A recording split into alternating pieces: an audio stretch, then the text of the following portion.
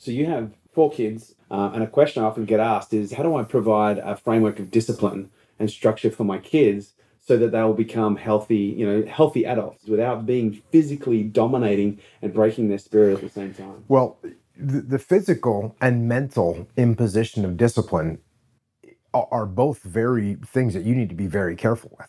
The discipline I've been talking about is self-discipline, right? There's a key difference there. Now, imposed discipline is something that's very different. And most people, most human beings don't react very well to imposed discipline. And so kids are a classic example. And when you begin to impose discipline on your children, well, you can end up creating ultra level 12 rebellious children. And so you have to be very careful with imposing discipline on your kids. You can crush their creativity, which is bad. You can also create mutinies because human beings don't like to be controlled. They want to have self-control.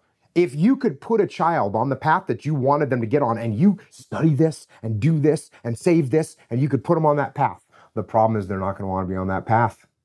And that's the hard thing, is that you know exactly what they should do. And if you try and force them onto that path, they're going to want nothing more than to get off that path because they are human beings with free will. And so what is the difference here? How do you actually do that? What you do is you have to lead, not set down a track for them to be on, but set down some broad guardrails to keep them in the right general area. So you want them to have mobility. You want them to be able to move around. You want them to be able to adapt to things that are going to happen. You want all those things.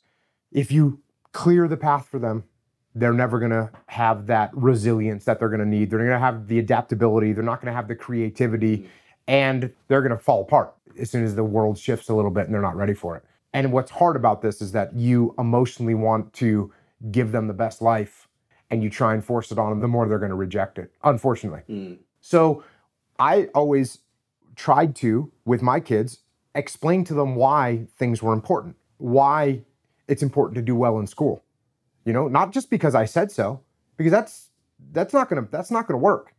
They have to connect it to something. They have to connect it to getting a good job, which connects to, or getting into a good college, which connects to getting a good job, which connects to making good money, which connects to having more freedom when you get older.